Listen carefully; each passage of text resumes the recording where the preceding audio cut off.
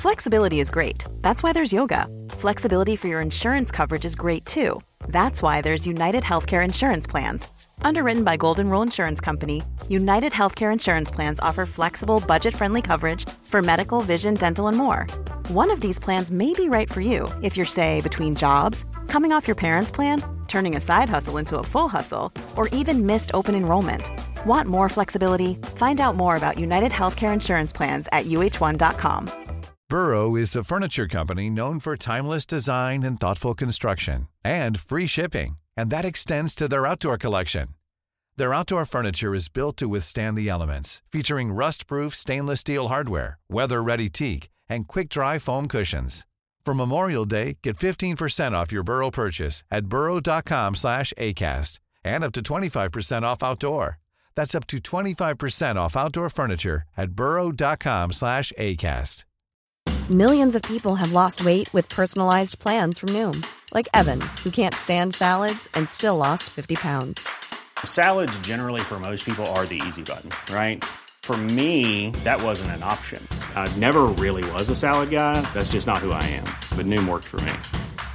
Get your personalized plan today at Noom.com. Real Noom user compensated to provide their story. In 4 weeks, the typical Noom user can expect to lose 1 to 2 pounds per week. Individual results may vary. You're listening to Unfiltered with James O'Brien, brought to you by Joe.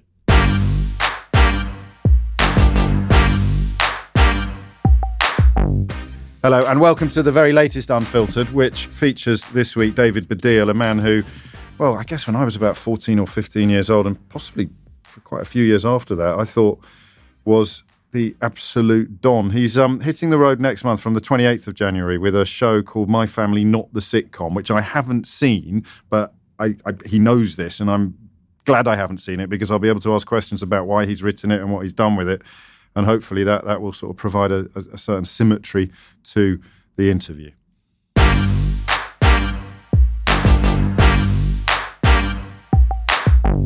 Welcome to Unfiltered, David Baddiel. Hello, James. It's a pleasure to have you here. Normally, and not that there is much of a format, but normally we sort of do the story so far and then move on to whatever masterpiece you are currently involved in. But given that your latest masterpiece is quite spectacularly autobiographical, I'm not quite sure how this is going to. It's up to you. Pan out. It's your up show. to you. It's up to me. Yeah, it's a dynamic, isn't it? It is. So let's wait and see. Let's start in Dollis Hill. Okay. Where the Baddiel clan had settled. But your mother, I mean, both sides of your family had quite traumatic backstories. No, my dad not so much. But your mum very much. My dad way back. I mean, any immigrant, any Jew. I'm trying to avoid the word Jew. It lasted all of 2 minutes. I know, because I get occasional stick from people. I'm going to say anti-Semites, but some of them are just people for over-mentioning it. But I suppose if you are talking about my background, it's quite hard. Yes, this is not true. to, and since you brought up trauma, it's incredibly hard. They both had trauma, but my mum had direct trauma, whereas my dad's was a few generations back. Right. With my mum, she was born in Nazi Germany. And sort of not smuggled out, although I think she was put on top of a train thing, like where the luggage is. But I think it was all. What I do know is that it took a lot of stuff because basically my grandparents were very wealthy in Germany. They ran a brick factory. I found most of this out when I did Who Do You Think You Are? Yes. I knew a bit of it, but found out more when I did that. They lost it all. It all got nicked, obviously, by the Nazis. And then at the very last minute, basically my granddad was trying to put £1,000, which is what you need. It's interesting considering what we have now with immigrants and whatever. The British government at that time were asking anyone who wasn't in kinder transported, so either not a child or whatever, they had to show £1,000, a lot of money, obviously, in the 30s, in a British bank account before they would let you in. Wow. And my granddad didn't have any money, but he did have some other people who'd got out already. So he'd contacted a lot of them and said, can you just lend me that money, put it in the bank account, and eventually I might get enough money for the British government to let me in.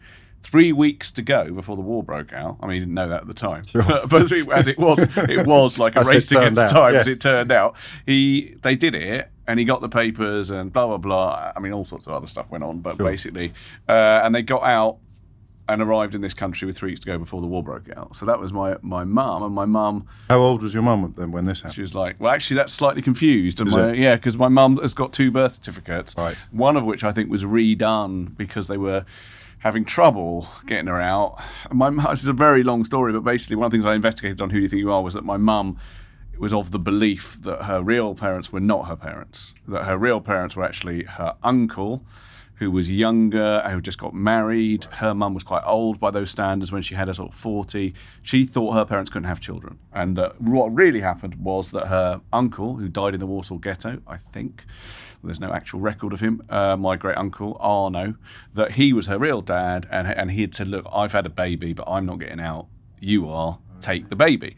Now, here's the key thing about that, is it's quite a good story, and that may be why my mum thought it. Oh, really? My mum, as my show demonstrates, was someone who liked a good story. And she liked a little bit of, look at me, I'm a bit important, I'm a bit glamorous. And she was not beyond, definitely, using the Holocaust to get that as part of herself, definitely. And I said this on Who Do You Think You Are, but they cut it out. Oh, really? Yeah. Yes, what it is. It's a little arresting, isn't it? Well, I said, because literally she said it, the cameras came to their house. They lived in Cambridge at the time, my parents. And my mum suddenly said all this. And I thought, I've never heard this before. I'd never heard it before, but I don't know, maybe it's true. And then I was off in Poland trying to find out if it's true. But all the time I was saying, my mum might just have made this up. Wow. I've no idea. They cut all that out. That's odd, though. That you wouldn't know. You didn't know much about your granddad's business. You didn't know. So it wasn't a story that you were regaled with often then during childhood. My grandparents didn't talk about it much. My grandparents had a really fucking hard time. Can I swear? Your granddad was interned. Yes, yeah. Of course you can. Well, he was interned, but actually interned, no, he liked being interned. So the Isle of Man was a relief. Yeah. No, he'd had a hard time in Germany. Right. Basically, his whole family had been murdered, primarily. That's the main thing. But also, as far as I can make out from pictures that I've seen, and also when I did Who Do You Think You Are, I went to the site of my granddad's brick factory, right, which is now in a place called Kaliningrad, where actually England are playing Tunisia, I think. It's all knitting, it's dovetailing beautifully. Somewhere like that.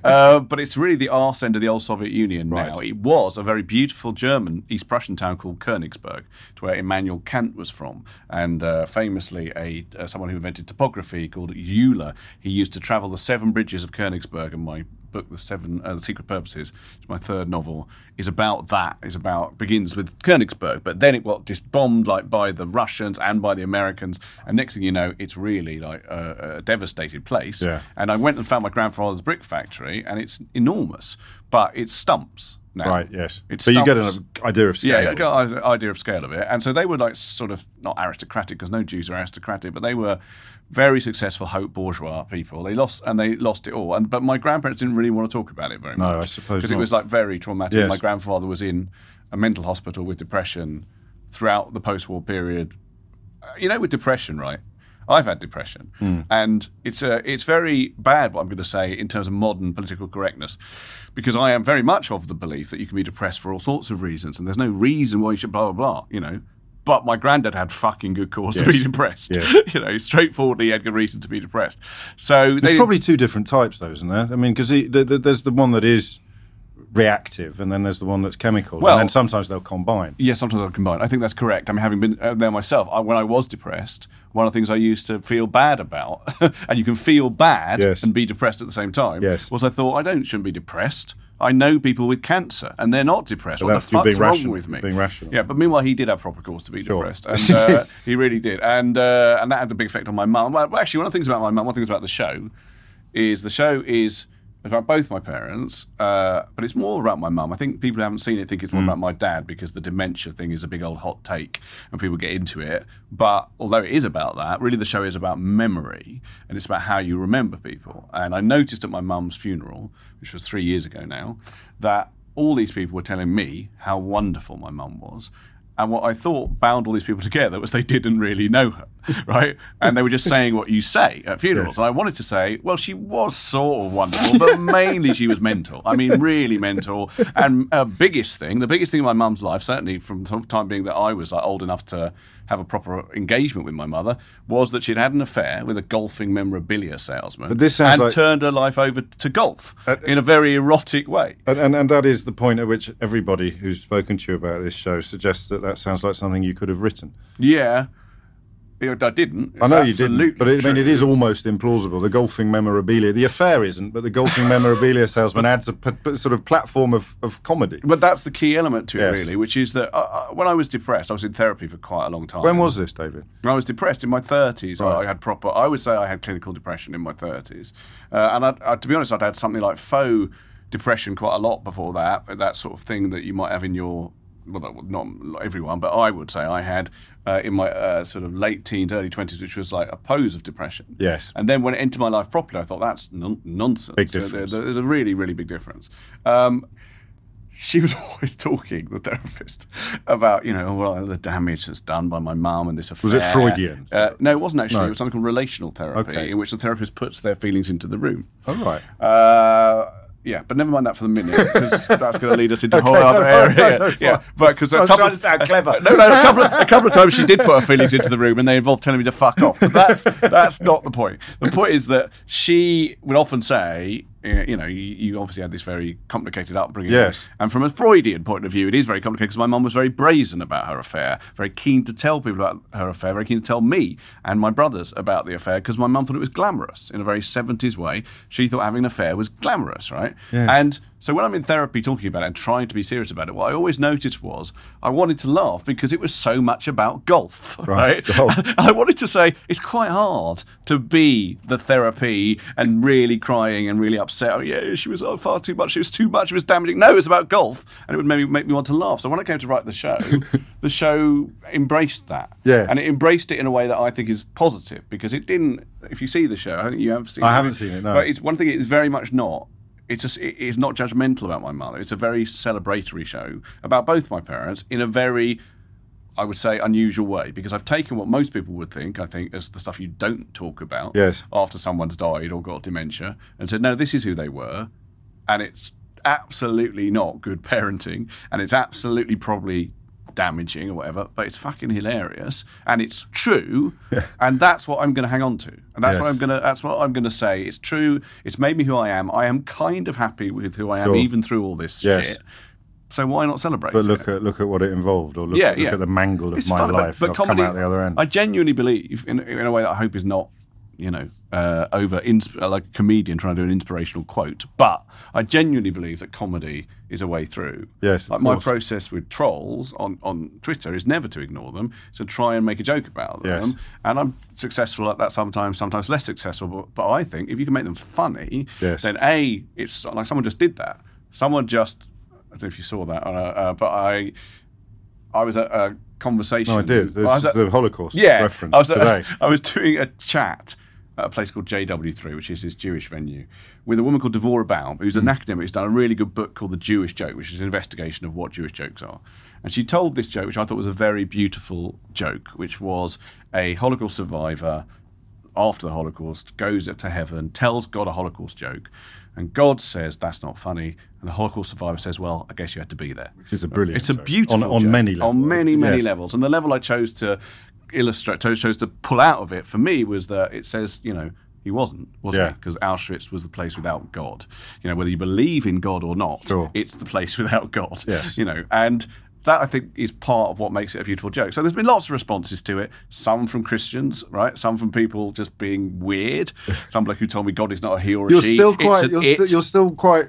Your Twitter game is strong, but some of it still shocks you, right? Some of it, there's a sense of surprise. Well, I've been immersed in it for a little bit longer than you. Yeah, maybe. I mean, you get it as well. Yes. I mean, sometimes I'm shocked. Sometimes I find, is it possible to be shocked anymore? Yeah, of course. No. I mean, I'm not really shocked by the antisemitism. Right. Because but no, I was thinking more of the crassness. The poor quality of the antisemitism, if you pardon the expression. Well, one bloke, because let's take two examples. I got one just now, which was standard anti-Semitism, which was someone who responded to that tweet, which has got loads of good responses, loads of interesting responses as well. You should never forget there are people who are really interesting and genuine and appreciate stuff. Yes. But one bloke called something like white resistance, whatever, start saying, but did 6 million really die? Check your facts. Holla hoax, right? But then brilliantly, some people have said, because I said comedy workshops are not what they used to be, right?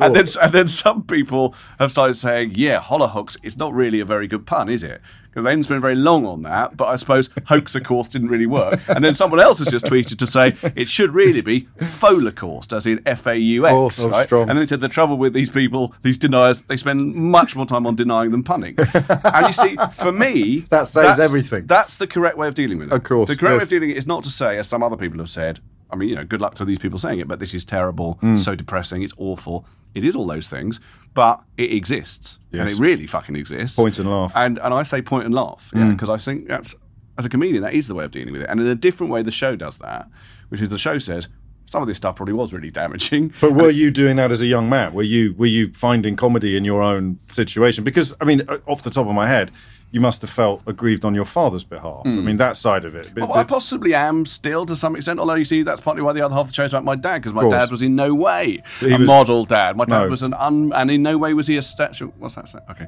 sorry, I thought the police would come to get me. My dad was I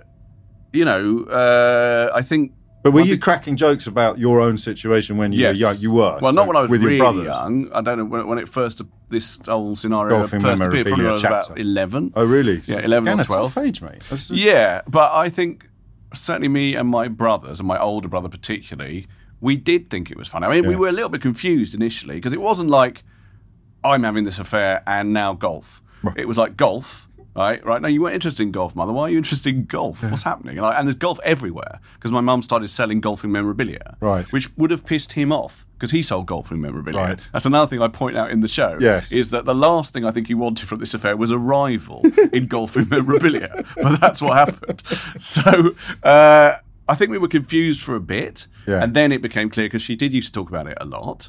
And you know, my brother tells the story, which is in the show because the show includes film. Yes. So I filmed my brother telling this story about how he was with a new girlfriend called Tracy, and he took Tracy to meet my mum at her stall, Golfiana, in Gray's Antique Market in Bond Street, which, by the way, was opposite my dad's dinky toy stall, so you'd have thought he might have noticed. Anyway, she's talking to Ivor, and then she mentions this bloke, who's, I'm going to say his name, because I mention it in the show all the time, it's his real name, David White. His name just comes up, and then she turns to Tracy and goes, I've been his lover for 20 years, and then just carries on speaking to Ivor as if she's not said anything of any note, right? And she was always doing shit like that. She was glamorising herself then, Totally. in the same way as possibly she did with the story of her origin. That's why I link those two things. My stereotype of a North London Jewish family, though, would be a degree of concern about what the neighbours thought. Yeah, but my parents were not stereotypical Jewish parents in any way. Really not at all. No. I mean, that's, I think, one of the things about my previous show that I did was called Fame Not the Musical, and that was really a show about how if you've been in British showbiz for a long time, or in any kind of showbiz for a long time, at the sort of level I have, which is sort of like all right level, but not super famous, right? Then what you get is a sort of endless stream of sort of mundane shit that happens to you as a result of being slightly recognised, misrecognised, people like thinking you're this and you're not, essentially having a version of yourself out there that isn't you. Yes. And with me, one of those versions is, he comes from a Jewish family, therefore they must be kind of quite wealthy intellectual bohemians from Hampstead, a bit like the Freuds or something. They were nothing like that. But not just because of the Jewish North London angle, also because of, going to Trinity to read English and stuff. Kings, I beg your pardon, to read English. Yeah. There's a presumption that you must have come from that milieu. No, I didn't. I know you didn't, but it's not just people see geography and religion. It would also be what brought you to their attention was quite rarefied comedy and that kind of... Maybe. I don't know. I don't know. Maybe. I think it's also to do with like having glasses and stuff. It could also and not being, a class warrior as alternative comedians were in the 80s, which I obviously was not. But what I always do think about being from an immigrant stock is that you don't think of class in the same way anyway. I mean, I went to a private school, but I went there because it was direct grant at the time. Yes. And direct grant meant that my dad, who had literally no money because he'd been made redundant and hadn't worked for 3 years, was able to send me there because, he was means tested and that qualified. Meant, but you'd have to pass an academic test. Yeah, but that's the key thing, is I was and still am quite clever. Yes. And being clever meant that I got into that school and then I got into Cambridge. And that kind of aspirational thing due to intellect is an immigrant thing. Right. And actually, when I go and read now, because I do children's books now, if I go to any schools really, but certainly those schools which are very like a little bit academic and pushy or whatever. Sure. It's mainly Indian kids now. It's Asian kids. And I think, again, there's that thing with an immigrant community of like, well, we want our kids to do well. Now, I think if there's still in this country a slightly weird thing with that, not so much if you're from that background, but if you're from a background that is seen as white, which Jewish sort of is, although not by Hollowhawks, man, right? I think it's assumed, oh, well, if he's white and he's going to Cambridge, he must be posh. Yes. And that isn't correct in my case, and actually lots of other people's. Probably more correct 10 years after you left than it was for your generation. It seems to have gone a bit backwards, that notion of mobility. Well, certainly, to Oxbridge. And those schools stopped as well. Yes. I thought that was good. I mean, So you knew you were clever? I knew I was clever. From 11? I guess, 8, 9. I did well at school. Yeah. I was articulate. Were there books in the house? Was it a literary? Yeah, it wasn't. No, well, my mum, not at all. No, until she got her collection of Nick Faldo's memoirs. Golf books. Yes, and she wrote golf. My mum wrote 5 books about golf. She really went all in on it. Oh, God, yeah, I should have brought one. They're called things like Golf the Golden Years and, Out on the Links. They're mainly anthologies with pictures of, like, ornamental people playing golf. So, school, clever. I mean, scholarship effectively, although it called different things. A means-tested academic entrance. Yeah. Thinking of the future at all? Just because I'm always intrigued by that footlights journey and whether or not everybody turns up jumping onto the stage. I mean, performing, was that in your blood or was that... No. I thought you were going to say that. The same thing, really, as... whatever the image that I've painted of the sort of bookish. Yeah. I mean, my dad, he did have quite a lot of books, but they were mainly history and science. My dad was a scientist. Before he got made redundant, he worked for Unilever as a kind of middle manager, although I think he had aspirations to do more than that as a scientist, but they never really worked out. So we had science books, we had history books. My mum did actually, was keen, and I think was important for me, on just reading... Enid Blyton and stuff like that. But I didn't come from that background, and then performing, in fact, showbiz was even further away. Yes. I remember when I was, for my bar mitzvah, I managed to get an electric guitar. Not a very good electric guitar, like a Columbus Stratocaster, and it cost like 40 quid or something from a place in Hendon. But I remember telling a bloke at school that I had an electric guitar, and he thought I was lying. And he thought I was lying because it was such a symbol of another world, like Top of the Pops, David Bowie, whatever, that the idea that someone he knew could have an electric guitar just seemed ridiculous. And that was my distance from showbiz. Why did you want an electric guitar? Oh, I wanted to be like... Can you play? Yeah, I can play that. And I was in a band...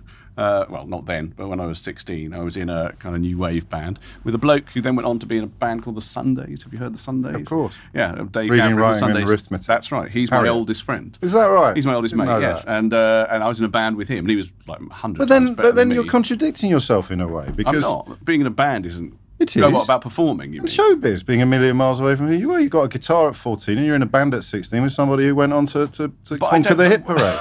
There must have been an impulse. You didn't get pulled onto the stage. No, sorry, Joe. I agree with that. What I mean is when I read, I can't think of anyone at the moment, but when I read people for whom showbiz was properly in their blood, it tends to, like the Redgraves or whatever. I mean, that's unfair because that's obviously a dynasty. But there were people... I'm sure there are people who we think of as stars who, even if they didn't come from that background, were performing from a very early age and were fostered to do so. I mean, encouraged to do so by their parents, and there's probably footage of them. I didn't have anything like that. And my parents didn't... What about school plays and stuff like that? No, although I do remember in my Jewish primary school, I had one line in my school play, which is the most Jewish line ever. This was it. It was, well, Rabbi, you certainly do drive a hard bargain. That was it. And you think when you hear that, the Jewish line is Rabbi, but unfortunately it's bargain. But that was my one line in the school play. I didn't have any school play action in my secondary school at all. Do you remember getting a buzz when you were in the band? Do you remember? Was there no sense of the crowd? I was very interested in music, and still am. Yes, and I did play classical piano because I think that is another thing about being from an immigrant family is that the one thing that did show aspiration, apart from wanting us to be educated, was that my parents were sort of obsessed with classical music, certainly my mum. And that may have been the German thing, because her dad was like a big Wagner fan, even though he was like, had good reason not to like Wagner. And so I learned classical piano, and then I taught myself the guitar. And as my big rock and roll punk rock statement when I was 16, I went along to my grade 7 and I deliberately played one wrong note. I was going to say all the wrong notes. So it was one wrong note throughout a piece. That was my big Ted Grundy Sex Pistols moment. And I failed grade 7. But before that, I'd gone to quite a lot of classical concerts without really understanding it or liking it. And so I guess duty. It was more than duty. It was a thing that you have as a kid. I don't know if you had anything like this, where you're trying to find out who you are. Yeah. And in my case, my parents slightly decided to, certainly my mum, fill that in for me. So she wanted me to be someone who liked classical music. She also wanted me to be someone who liked books, and she was right about that, but she wasn't right about classical music, and I still have problems with classical music, which I would like to like. Yes. But as soon as I hear it now, I feel like that 11-year-old who was dragged along by my grandfather to see Daniel Barenboim at the Royal Festival Hall or whatever. Yeah. But anyway, I like music, and I wanted to be in a band, but I don't feel that as showbiz. I think if you were... Well, that's because you were musical. You didn't want to be in a band to get laid. You wanted to be in a band to...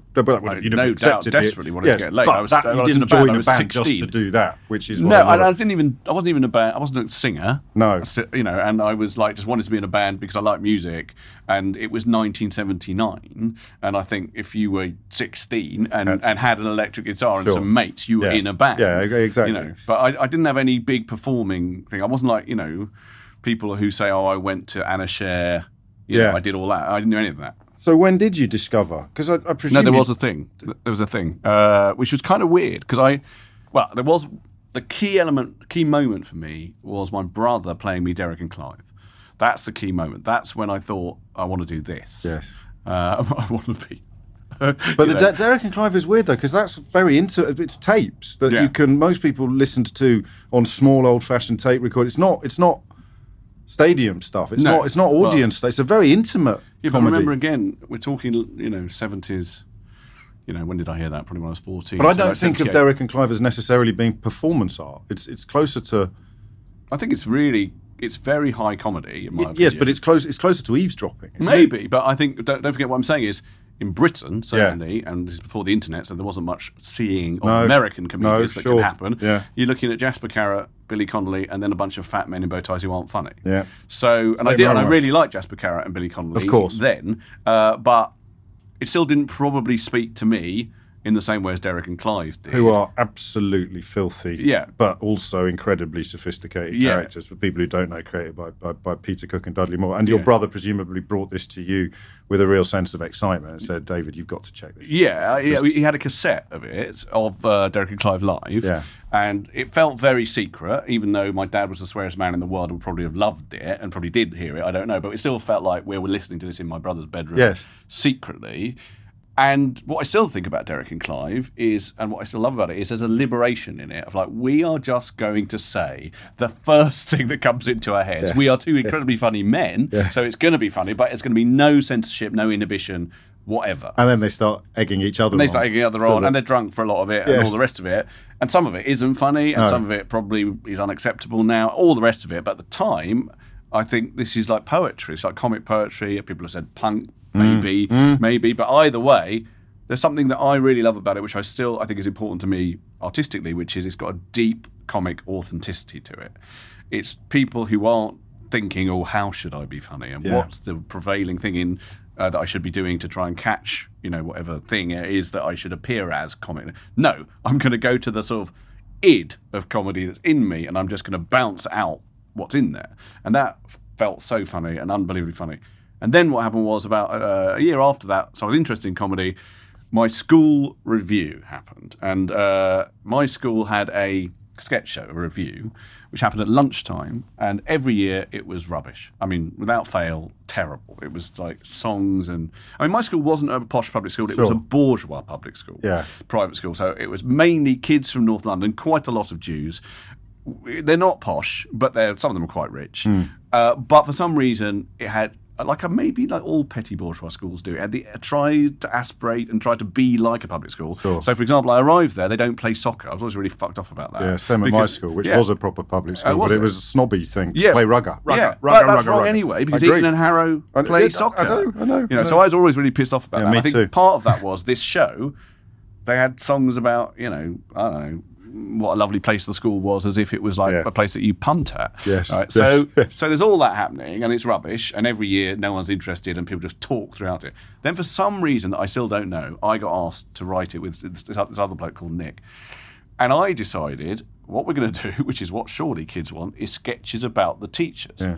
And they were very, very strong sketches about the teachers that we wrote. This is your final year? My final. Well, right. That time you had to stay on an extra term to do Oxbridge. Yes. So I was about to do that. 6th term. Yeah, I was in my extra term, and that was the people who always put it on. It's called the 6S Review. Okay. Right. So I write these sketches, which include, for example, the librarian, who I remember was a very strict and unpleasant man, but also a Christian.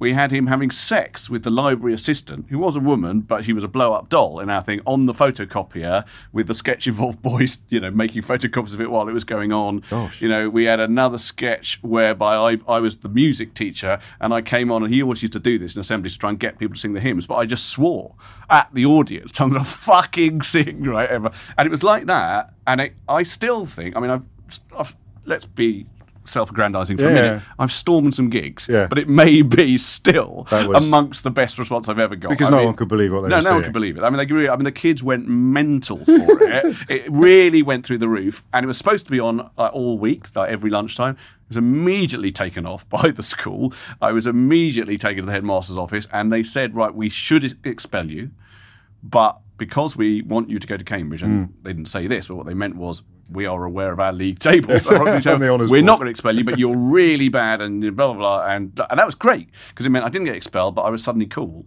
at school. Had you not been cool before? Especially. I was much cooler people than me. Were you popular? I was all right. I wasn't like really hated at school. Sure. I'm actually, just to tell you, and I don't think I'm going to forget this, I was going to start another story, but there's a heckle, famous heckle, which has been put down to me. People think it's me. It was heckled at, but in fact it's not me. It's me who told the story. Right. And the story was there was an open spot at the Comedy Store called Cynical Sid. And Cynical Sid goes on stage and he's doing really badly, and he's kind of like, it's obvious Cynical shouldn't even be on stage. He's kind of like very awkward and whatever. And then eventually someone at the back shouts, "Everybody hates you. Everybody hates you. You must know from school," right? Which is a brilliant and devastating heckle. Yeah. Now, I've noticed when I've seen people occasionally talk about the worst heckles, they say, this is a heckle that was said to David Baddiel. And it often makes me think, oh, people must think I was that bloke at school. No. But I wasn't really, but nor was I was sort of an in-betweener. Nor was I incredibly popular. I just, hung around with my friends. But after the 6S Review... You were Peter Cook and Dudley Moore rolled into one. And that made me want to be a comedian then. Did it immediately? You just thought, Christ, I could do this for a living. Yeah, I don't know about a living. I just thought that I could brilliant. do a lot more. It's really a good feeling, is what I thought. But you never, because Matt Lucas was here a couple of weeks ago, and he went to my school, of course. Yes, but he didn't go to. He started university and dropped out, I think, because the comedy stuff started happening for him. You would not have contemplated not going to Cambridge? Well, I went to Cambridge because I knew about Footlights and I knew about Peter Cook. Really, that much? Oh, totally, yeah. Gosh. No, I was going to go to Sussex or Stirling for some reason, because I was very interested in literature, and the thing I would have done had I not been a comedian is be an academic in literature. That's the other thing. You'd started your PhD? Well, later on at UCL. I did a PhD. Well, I virtually finished it.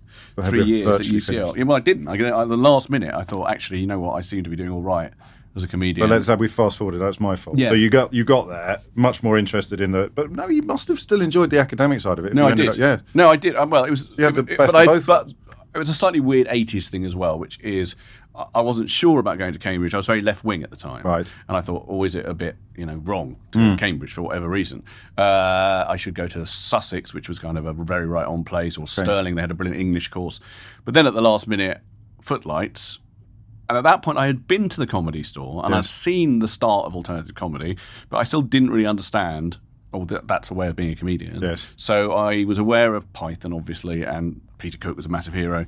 And so I went to Cambridge, to be in Footlights. And what sort of people had you seen at the Comedy Store? Who were the early? Tony Allen. Okay. Tony Allen. Yes, And I remember a comedian who I had a discussion with just recently on Twitter called Ian McPherson, who the previous discussion I had with him, we'd had a fight, and we made it up on Twitter the other day. But anyway, he's an Irish poet comedian. Yeah. I can't remember anyone else. So you knew that things were changing, and so you weren't going to go to Footlights and start doing Oscar Wilde sketches. Well, actually, I mean, this is a whole other thing. But when I was in Footlights, I was doing stand-up. Yeah. I mean, I wrote sketches as well, but I was doing stand-up because I'd seen enough to know this is what I want to do, not the sort of character monologue, blah, blah, blah. Got you.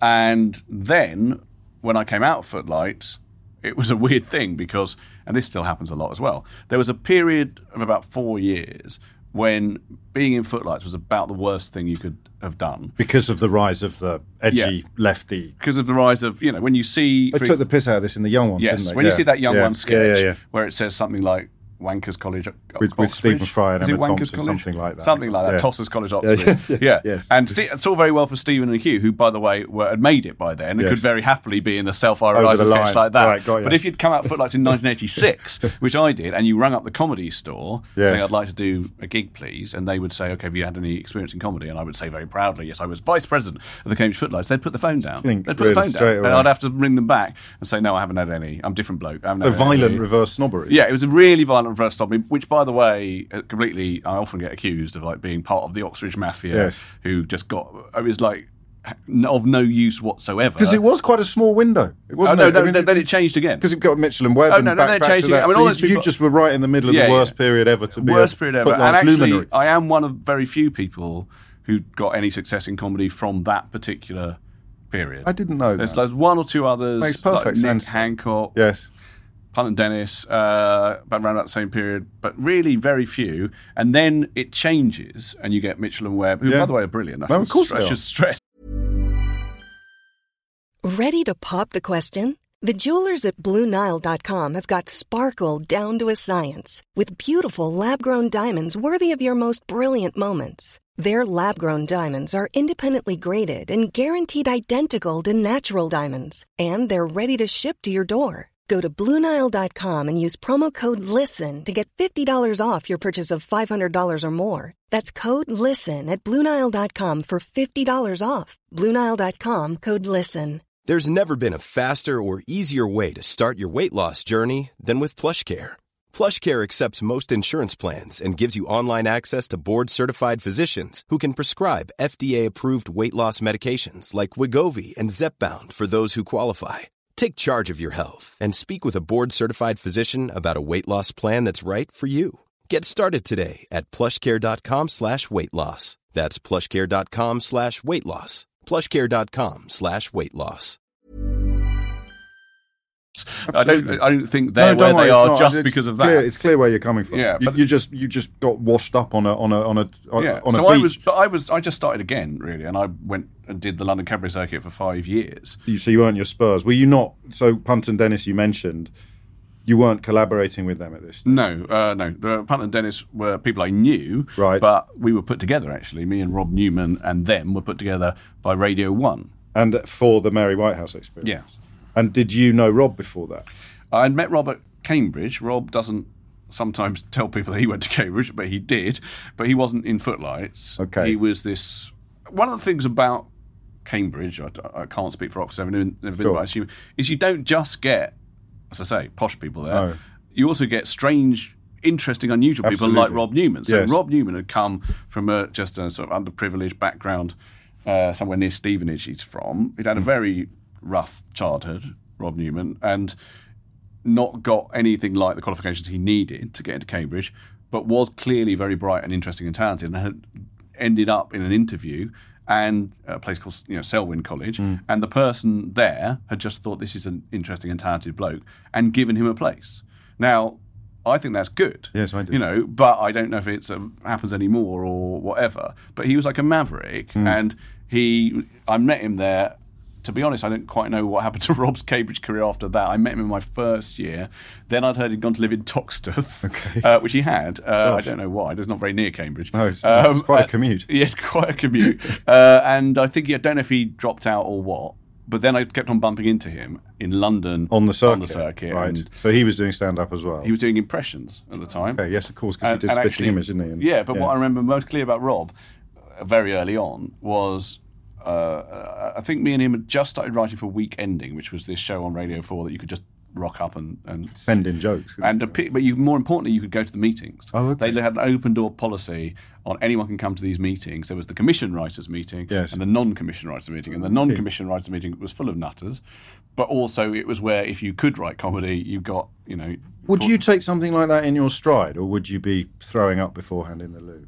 Or non-commission writers meeting? Yeah, just because... Oh, no, I'll be all right with that. Would you? I was very nervous before I started doing stand-up properly. On stage? On stage, So if the audience could be intimidating, but not the sort of rarefied corridors of the BBC with this wonderful heritage of... No, well, to be honest, it didn't feel very rarefied. Did it not? The writers, the non-commissioned writers meeting was mainly tramps. Right. So just getting a warm. Yeah. I think quite a few of them were just tramps.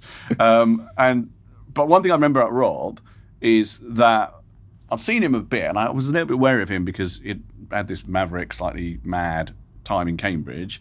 I'd actually done a short film, terrible short film, with him in it, and then he'd vanished. So I thought, I'm a bit worried about him. Yeah. Is he all right? But then he had some funny ideas, and we ended up writing together. And then he hadn't really started doing the cabaret circuit, but he did an impression for me of Jonathan Ross. And I remember at the time thinking, bloody hell, Jonathan Ross has only just got on the telly. This is a brilliant impression. And the idea then, it might seem odd now, the idea then that you could be an impressionist and not do Frank Spencer and Harold Wilson or whoever. The Bank of Yarwood impressions that everyone who could do impressions seemed to do. That you could do modern people like Jonathan. That just struck me as like amazing. And I know it doesn't sound it now, but honestly, it does. No one was doing impressions like that. It was there's another guy, Phil Cornwall, started doing that as well. But only him and Rob were doing these kind of like, these are new people with voices we haven't heard, impressioned and exaggerated before. So he'd start doing that. And were you simpatico? Did you strike up a special friendship because you're writing together, or? I don't know if we did strike up a friendship. I mean, me and Rob, But you weren't a double act, except as a writing team. Well, strangely, I don't know if I've ever been in a double act as such. I've worked very closely and been on stage with and on camera with two other brilliant comedians, but we've never been a double act like Reeves and Mortimer. No, I know. Double act, I don't think. I think, and particularly with Rob, we were writing together and we created the Mary White's Experience with Button and Dennis together and characters within that, but we were also doing separate stand-up and, where we used... Always having your own avenues. How ambitious were you at this point? I mean, 5 years on the circuit means you're doing it at least in large part for love. Yeah. But did you have your eye on glittering prizes? True, actually, James. Is it not? I mean, I was doing it. Well, love is an odd word because the circuit was rough. Yeah, but you loved doing it. Well, I didn't always love doing it. No, sometimes it was fucking horrible. But within a year, I was comparing the Comedy Store. Oh, okay. So and I still remember, and I still think of it as one of my proudest moments. Yes. And I've had a lot of stuff, but I remember Kim Kinney, who used to run the Comedy Store, coming into the dressing room and saying to me, I think we'll move you up to compare next week, just in a very throwaway way. Deliberately sort of like, and I was so happy about that because it was really an honour and it was difficult but brilliant if you got it right because the audience were really on the side of the compare and you got paid £400 for the night even then. So that was suddenly like, because I needed money because I didn't have any money at all. I was on the dole. Apart from when I was earning them, some of the time. They're not going to come for you now. I didn't have any money, and I was just living at home with my parents who really wanted me to go. It's not like now where you sort of want your kids to, they just wanted me out of there. So that was when I could start to have a job. Who did you ring? Who did you go to first with that news, when you got that amazing news? Who in your life at that time would have been the first person you called? Well, it was probably my girlfriend at the time. Janine. What this? Janine Kaufman, who was my girlfriend at the time. She, probably her, or my brother. I lived with Ivor, my brother, for quite a long time in a flat in Kilburn. And because Kilburn, this goes out all over the world, I imagine. Yes. But Kilburn, I used to live, and one thing about doing the Comedy Store in the 80s, when you lived in Kilburn, is that I came back on the night bus quite a lot. Yeah. And I remember the first night that I'd done 2 late nights at the store, so I was coming back like 2 o'clock in the morning or something on the night bus. And looking outside, I thought, oh, there's a riot going on. This will be on the news tomorrow because there's like burning bins and people chucking each other into shops and stuff like that. And then I realised, no, that's what happens every Saturday night in Kilburn. It's just going to be like this. And I think it still is. I think it's resisted gentrification. It's just Queen's Park stops and Kilburn begins. Yeah. It's very, not a line that you cross without your wits about you. But probably my brother or my girlfriend at the time. So, and then... Not my parents, strangely. No, that's why I asked. No, one thing about my parents is... Again, it's a very key part of the show, but my parents were very 70s parents in that, in lots of ways, the sex, all that, but in a very specific way, which is, have you got kids? Yes, 2 girls. Okay, so I think the key element of our generation is we stop our lives. I mean, not completely, but we stop them where we need to stop them for our children. Yes. My parents did not stop their lives for us. No. They carried on doing their mad shit. In the case of my mum, having an affair. In the case of my dad, just swearing a lot and generally not noticing that we were there, and just carried on being totally themselves. They did not think, oh, actually, I've had kids now. That sort of means I've got to change who I am. It's an amazing shift in the space of 2 generations. It's a massive shift, I think. I mean, for me, the only thing that has changed who I am properly is having children. Because I am absurdly, kind of wearingly myself in all situations. And I think, like, fame and all that stuff, it's all been great, but hasn't really changed who I am. Having children has changed who I am in a good way. Made me more empathetic. Made me less thinking about myself all the time. Maybe actually, sort of, as it were, physically or metaphysically, whatever the word is, see the world from someone else's point of view. Think about them first instead of having like a reflex thing like, oh fuck, how does this affect me? I do think, well, how does this affect them? You know, and be really like. But I don't know if my parents had that. And one of the things about my parents is my mum really liked the fact, I think, when I got famous, that I was famous and was always first there and there was a premiere or anything like that. But not in her whole life did my mum say to me, oh, I like that joke. That's an interesting joke. Oh, yeah, but nothing, never. My dad a bit more, because my dad was a really funny bloke, but he, at some level, wasn't bothered either. So the idea of calling them wouldn't have happened. No. They're sort of desperate to prove that it was working or seeking approval. When did you think you were famous? When would you first have... Probably about 6 months after it was true, you'd have first felt even vaguely comfortable describing yourself. Well, in Fame Not the Musical, which was the first show, I spent a lot of time talking about the awkwardness of talking about being famous, particularly at a time when I was less famous than I used to be. That's what I talked about in that show. I said, I'm going to talk about being famous, that's going to be complicated, and then I'm going to do something even more complicated, which I'm going to be talking about less famous than I used to be. And I was saying the famous don't really like to talk about being famous, but they really don't like talking about being less famous than they used to be. So I wanted to talk about both those things, because I'm interested in talking about stuff you're not meant to talk about. I saw you on Jonathan Ross a few years ago when you were clearly struggling a bit with the sense of not being on top of the game as you had been previously. I was struggling with it. I know the show you mean. He ended up... You seemed quite sad that night, I thought. No, not really. Do you mean the one where I take over the show because he goes for a piss? Yeah, I think it was that one. But you kept referring to having peaked. Yeah, but that isn't sadness. That's me needing to say that. Got you. Because of my sense of, like, Jonathan had me on at a time when I wasn't doing anything. That's right. I was sort of like, I think I was starting to think about doing stand-up again, and I was writing, but he just said, I think probably someone had dropped out. Do you want to do the show? I said, yeah, all right. And I made a point of saying, normally people come on to say, I'm doing this amazing TV show. You got me on when I'm not doing anything. Yes. And then I think it's a need that I have always to confess, and I will always confess something negative, because I think that's sort of an exorcism of the negative thing, and then might something funny. Sometimes it works. Because it didn't work completely for that for you, because you thought it was slightly sad. No, I did. I thought. Whereas I wouldn't have thought it was sad. I would have thought it was honest. Yes, we could be both. But I suppose there's something sad about losing status, but maybe it was me. Maybe I was projecting onto you and I felt sorry for you, whereas in fact you weren't struggling with the loss of status at all. But this is also the pornography thing you used to talk about pornography. Yeah, well, I talk about anything. That's confessional as well. Yeah, well, I talk about anything that I think is happening to me and that I think people don't... To be honest with you, I don't think oh, what is it that people are not talking about in a kind of, controversialist way. I'm not trying to do that. I think that I genuinely try and talk about the stuff that I think I want to talk about. Yes. One of those would have been, probably at a time, pornography. Now I don't feel the need to talk about it as much, not because I don't use it anymore, but because it feels like something that's been talked out. Yeah, fair enough. To some extent. Although, it was a taboo. That's why I mentioned let me tell you something that hasn't been talked about pornography, which if I do ever talk about it again, this is what I will say. Because actually I got asked by someone at Channel 4 to do a thing about pornography, about internet pornography, about how I feel now, having talked about it a lot when I was younger, having a kid, blah, blah, like a boy who might be looking at it, whatever. Yeah. And I sort of said, I wouldn't be interested very much in the sort of like, I've changed my mind about it, whatever, even if I have a bit, because this is actually what I think. What I think is that internet pornography, no doubt, is harmful in 1,000 ways. No doubt it is. But it's done one good thing, which is really good, which is when I was growing up, pornography was essentially heterosexual pornography, just one image of a woman. And it was sort of a 22-year-old, probably blonde, sort of woman with enhanced breasts or not, whatever, incredibly thin, etc. That was really all you saw in VHS pornography or magazine pornography. Now, if you find erotic an 87-year-old, mixed race amputee who's 27 stone, she's out there, and not only is she out there, there's a whole fucking site devoted to her and all her mates who look the same.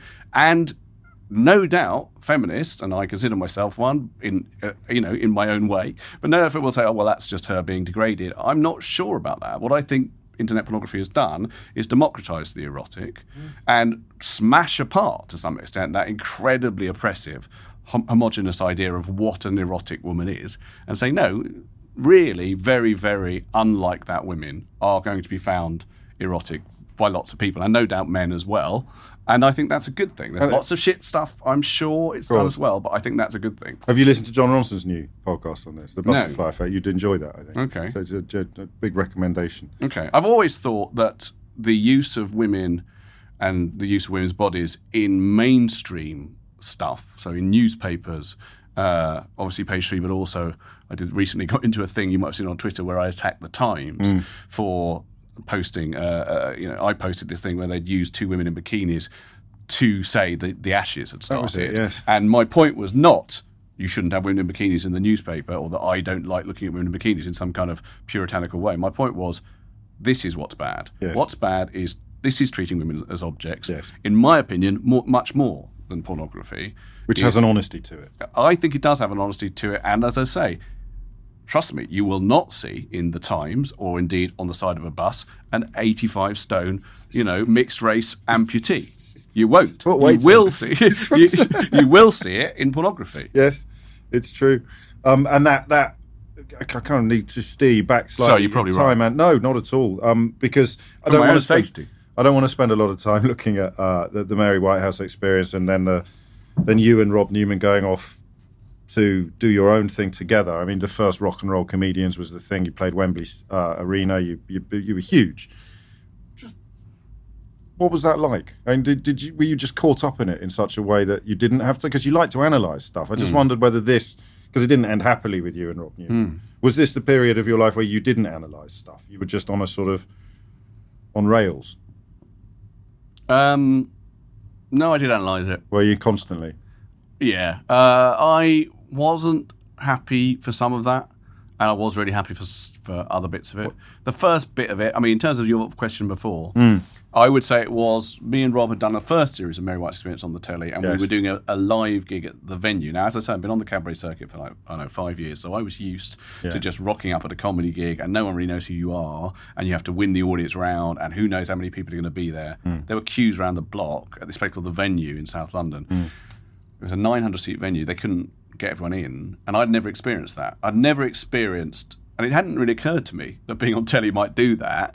Obviously it might, but it really hadn't occurred to me that suddenly live gigs might be something that people will come to and be fans, like really fans.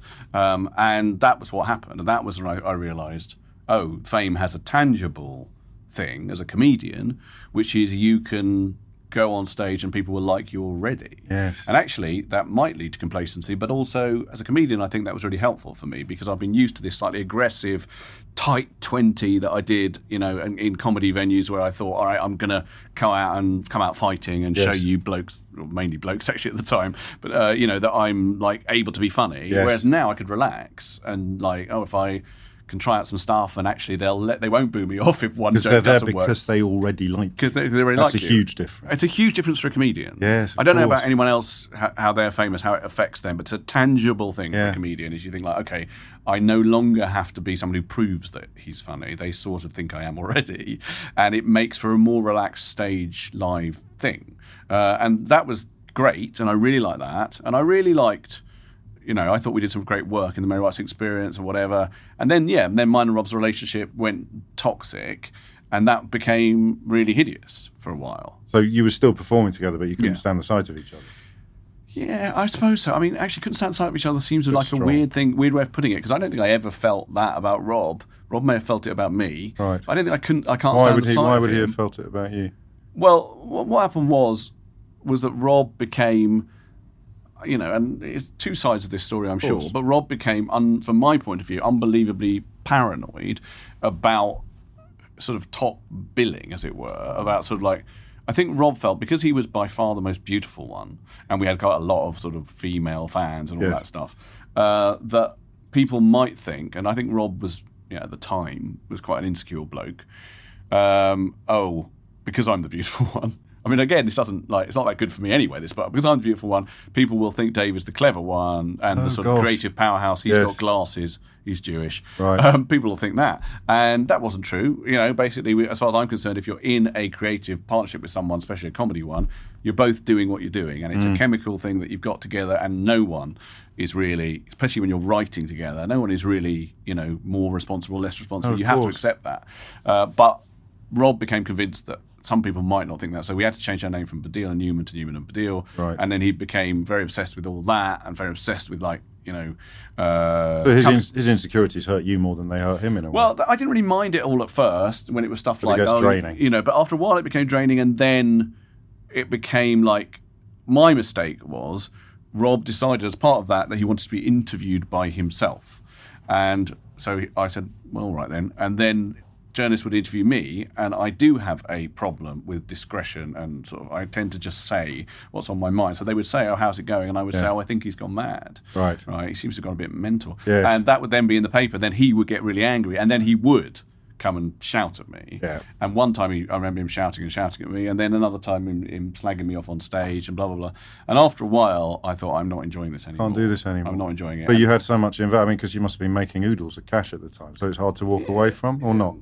I mean, we were doing well, and I don't know if I thought about the cash. I think I thought about what a shame it is that this really powerful creative partnership that is doing incredibly well on TV and live or whatever is going to come apart. But Rob as well, I'm sure, wasn't happy. Couldn't hold it together. But I absolutely couldn't be in it any longer, because it became about that primarily. Was it with you when you woke up in the morning? Were you waking up and thinking, oh, shit? Well, let me tell you a very short story. I know you want to get on to other stuff, but this is how bad it got. We'd had one of these bust-ups, and we weren't speaking. And then we were doing Leicester de Montfort Hall, which is like a 3,000-seater venue. Space, yeah. And Rob, I didn't watch his set by now. He didn't watch my set. And at the time, we were doing stand-up and sketches, which we always did. It was always not a complete double act, as I say. Yes. So I did a new bit of material in my set. I went on first. And it was about the fact that the IRA at the time were not allowed to speak directly on the TV. They had to have their voices malformed in some weird way. It was a weird Thatcher thing. Do you remember it? Yeah, of course. So, and lots of comedians had done jokes about it, but I did some joke about it. The joke I cannot remember in and of itself. But clearly, Rob had put a new bit of material in his set later in the second half about that. And I didn't know that, but meanwhile he's off stage. He's standing there in his Jarvis outfit. Now Jarvis was a character that was like a sort of lounge lizard, sort of posh man who just talked about sex. Very funny character. He's standing there in that. He's about to come on as Jarvis and do a Jarvis bit. But as I go off, we haven't spoken for 3 days. He goes, "You cunt, you fucking cunt. You knew I did a bit of material about that. You fucking cunt." Right, and then goes on. And then I go into his dressing room at half-time and call him a cunt for about 20 minutes. There's about 7 journalists on this tour all writing feature pieces about the new rock and roll. I mean, it's falling apart. is what I'm saying. And so I think we collectively decided we'll do Wembley, which was planned already, and that's it. And that was and lots of people said, "Oh, it's a publicity stunt," and it really wasn't. It really wasn't. No. As I mean, history has attested. Yeah, I bumped into him recently, and we were photographed recently. Yeah, I saw that. It was really nice to see him. Had you missed him, or would that be the wrong word?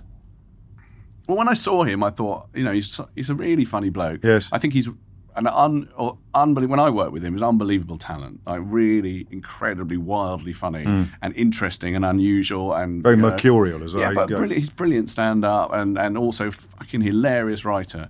All that. And when I saw him again, I just thought, we actually really got on. Oh, that's nice. And it was really nice to see him again. But there had been some talk about, I can reveal this now, when we were pictured together, it was at the HarperCollins, because we both write books now, HarperCollins. So there was a picture of us looking really old, and I wrote, comedy is the old prog rock, because we looked like two old members of Genesis or something. And then Wembley got in touch. Wembley Arena got in touch with my agents and said, 25 years, do you want to do a reunion gig? And I thought, I don't know what we'd do, really, but I thought, I'll ask Rob, and Rob just said no. Still. I'd asked Rob, do we want to chat about it? Rob said no. Not interested. Door closed. Yeah. But then again, if he'd said yes, you might have panicked. Cacked it. Yeah. Yeah. Well, I would have thought if he'd said yes, I thought I had no idea what we were going to do. No, of course. We could do history today and not even have to make up for it. You could do it straight. And then what happened? Was it because what was the gap between that and when you started working with Frank Skinner? Was about that 2 weeks? Was it really? You went straight off to Yeah, because what happened was I'd become friendly with Frank, and actually he was probably telling Frank about all this sort of very depressing stuff that was going on between me and Rob. Yes. And Frank Skinner has dark places in him as well. I mean, it's not... He certainly does. Yes. But they're different dark places. Yes. And they're not about that quite... There's certainly not those kind of insecurities. No. What happened with Frank was on the cabaret circuit, I had bumped into him a couple of times, and we'd bonded about football. I know that sounds cliched, but it was exactly what happened. Yeah. We were watching, I think it was Egypt, Republic of Ireland in the 1990 World Cup, backstage at Jongleurs, that club. I was still on the cabaret circuit in 1990, and we started arguing, right? And I said, I can't bear the way they play, and he disagreed with me. But at the end of it, I thought, he's quite a good bloke, and he really knows about football. And apparently, he thought the same thing. And then Frank split up from his girlfriend. He'd already split up from his wife due to a very complicated Catholic issue. He was very worried about all that to do with, I could explain the whole thing, but it would take another podcast. Don't worry. And he was in a bit of a state, and he didn't have anywhere to live. And I hardly met this bloke, but I said, I've got a flat in Kilburn. My brother would move out. It's a box room in it. You can go and stay there for a couple of weeks. He stayed with me for 6 years. I never put the fucking rent up. He became, over that time, a regular on British television. Yes. I never put the rent up, 40 quid a week, which I'm not even sure he paid, to be honest. But we became very close. And then I stopped working with Rob, and just as it happened, I've been doing... I think it was on Radio 5. They'd had a regular fantasy football, not a show like our show, but just a league. Yes. And I was a member of the league. And as a result, the bloke who brought fantasy football to this country, he called me up and he said, do you think this could work on the telly? And I said, I don't know, maybe. And I spoke to Frank about it, and then we just created the show. And that was huge immediately. There was no slow burn with that, was there? No, it was very big. I mean, in a very cult way, in a very post-pub 90s way. But yes. Yeah, I mean, and now would be huge because it got 3.5 million at sort of Friday night at 11 o'clock. It would be. Yeah. And that for someone of my age, that was, I mean, you were the two coolest dudes on telly at that point. That's good. Yeah, well, it was a brilliant show to do. And it ran for a while, and you got to do the song and with Lightning Seeds, and I mean, you were sort of king of football. Yeah. Well, the song is a whole other thing, but.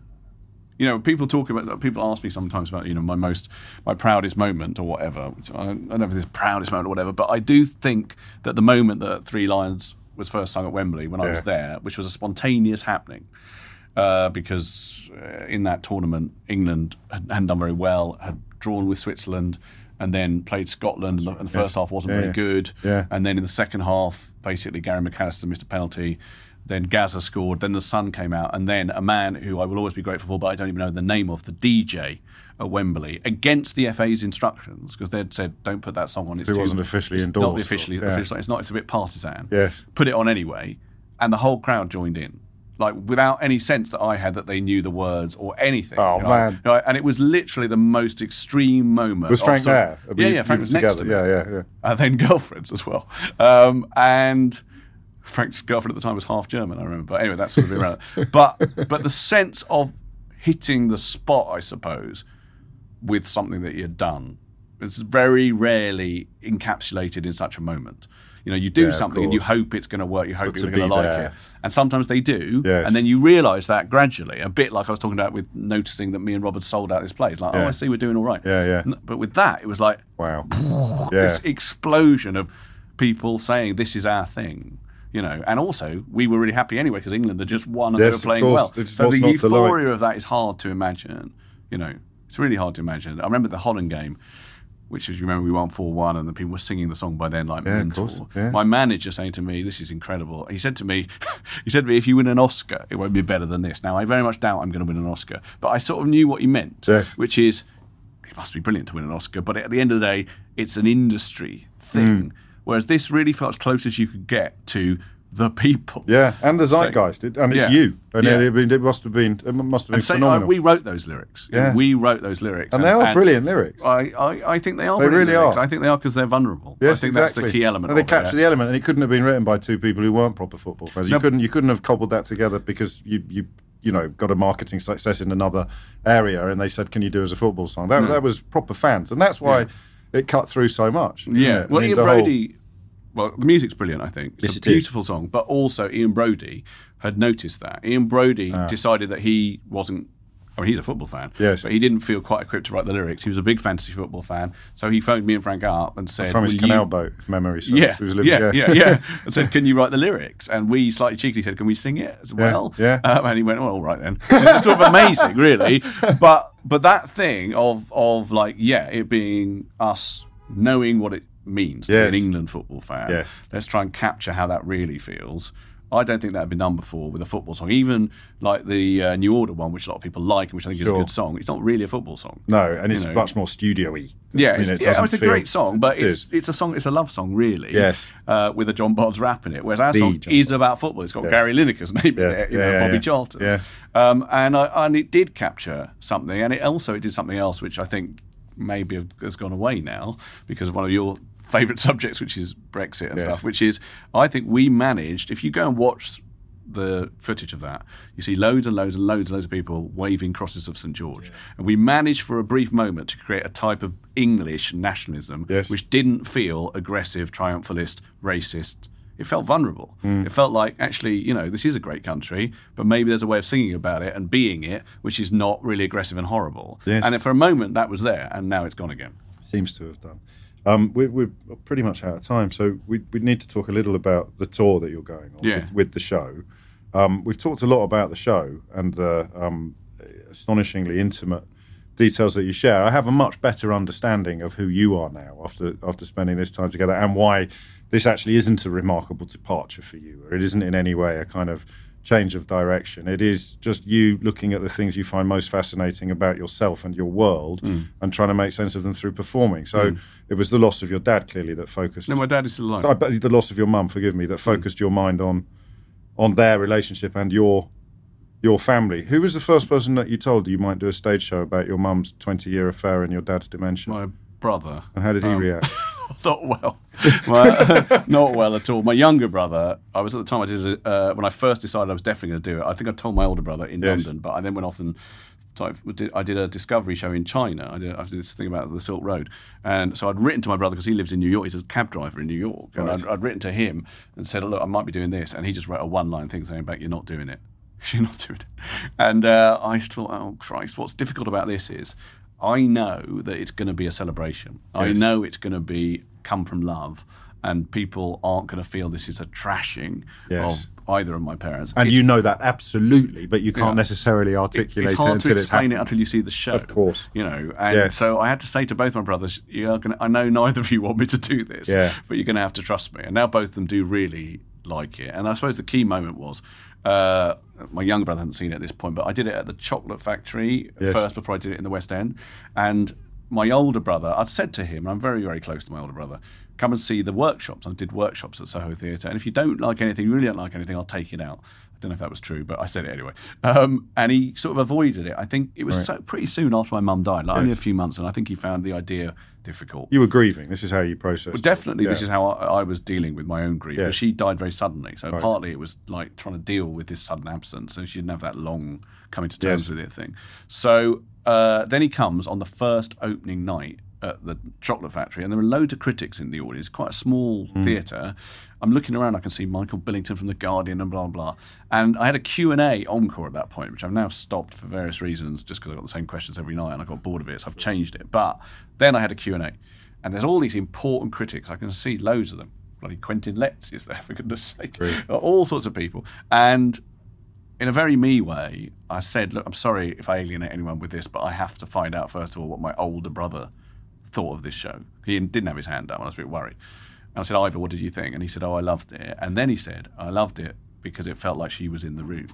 And it did make me cry on stage, but it made me realise something very important, which is the whole fucking show is saying, let's try and describe people who have gone, whether they've gone through death or gone through illness, it's as they actually are. If you do it as they actually are, if you hold to the truth, then even if those truths are negative, it's a celebration of who they are. Because people will come away thinking, oh, I really know who that person was. And that's what felt to me good about it. People have come up to me after the show and said, oh, I wish I'd met your mum. And what they mean is, I feel like I know who she was properly. So that thing that I started with was saying, when you say she's wonderful, you're basically erasing her out of existence. Yes. Let's try and be absolutely true about her and see where that gets us.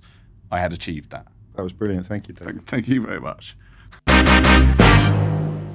And that was David Baddiel. I'm joined now by Rich, who produces the Unfiltered series. We can call it a series now, can't we? Yeah. It's got quite a body of work together. In double digits now. And I hesitate because I think we may have knocked at this door in the past. I'm still waiting for one to go horribly wrong because I think that went really well again, didn't it? God, someone's going to catch on to us soon. It is. So sort of come a cropper. But it's a lovely mixture of, I mean, he's clearly big on analysing himself and thinking about himself, but not in any way that makes him seem like someone who has an over-inflated opinion of himself. I don't know quite how he does that, actually, to find himself so fascinating, but not in a way that makes you think he doesn't find other people fascinating. Yeah, I think it's because he seems like someone that's analysed himself so much. He's gone round the block. He's gone beyond. He's gone through sort of the less agreeable part of that, and he's back around to the other side now. Yes, and you can't really ask for more as an interviewer that someone who really nothing's off limits, and absolutely not. If anything, he suffers from an inability to self-edit. Yeah, like I was sat in the control room, and you were talking about antisemitism, I think, and then someone phoned me, and I left the room, and I came back in 2 seconds later, and you were talking about dementia, and then something else happened. You were talking about something else. So I was like, oh my god! Of all of the ones we've done, that was probably the one where I panicked the most with 10 minutes left, because I glanced down at the clock and thought, oh my Lord, we've still got so much ground to cover. Yes, and we've had bits like that with Robert Webb and Matt Lucas and perhaps the professional performers. But with him, it really was a sense that, probably because I know his work so much, and it goes right back to my school days. Yeah, that I reckon we could have done 3 or 4 hour-long separate podcast looking at separate areas of his life. I'll suggest it to him. We'll do a 10-part series. I'll suggest it to him when I go backstage at his gig next year. Ooh la la. You're listening to Unfiltered with James O'Brien, brought to you by Joe.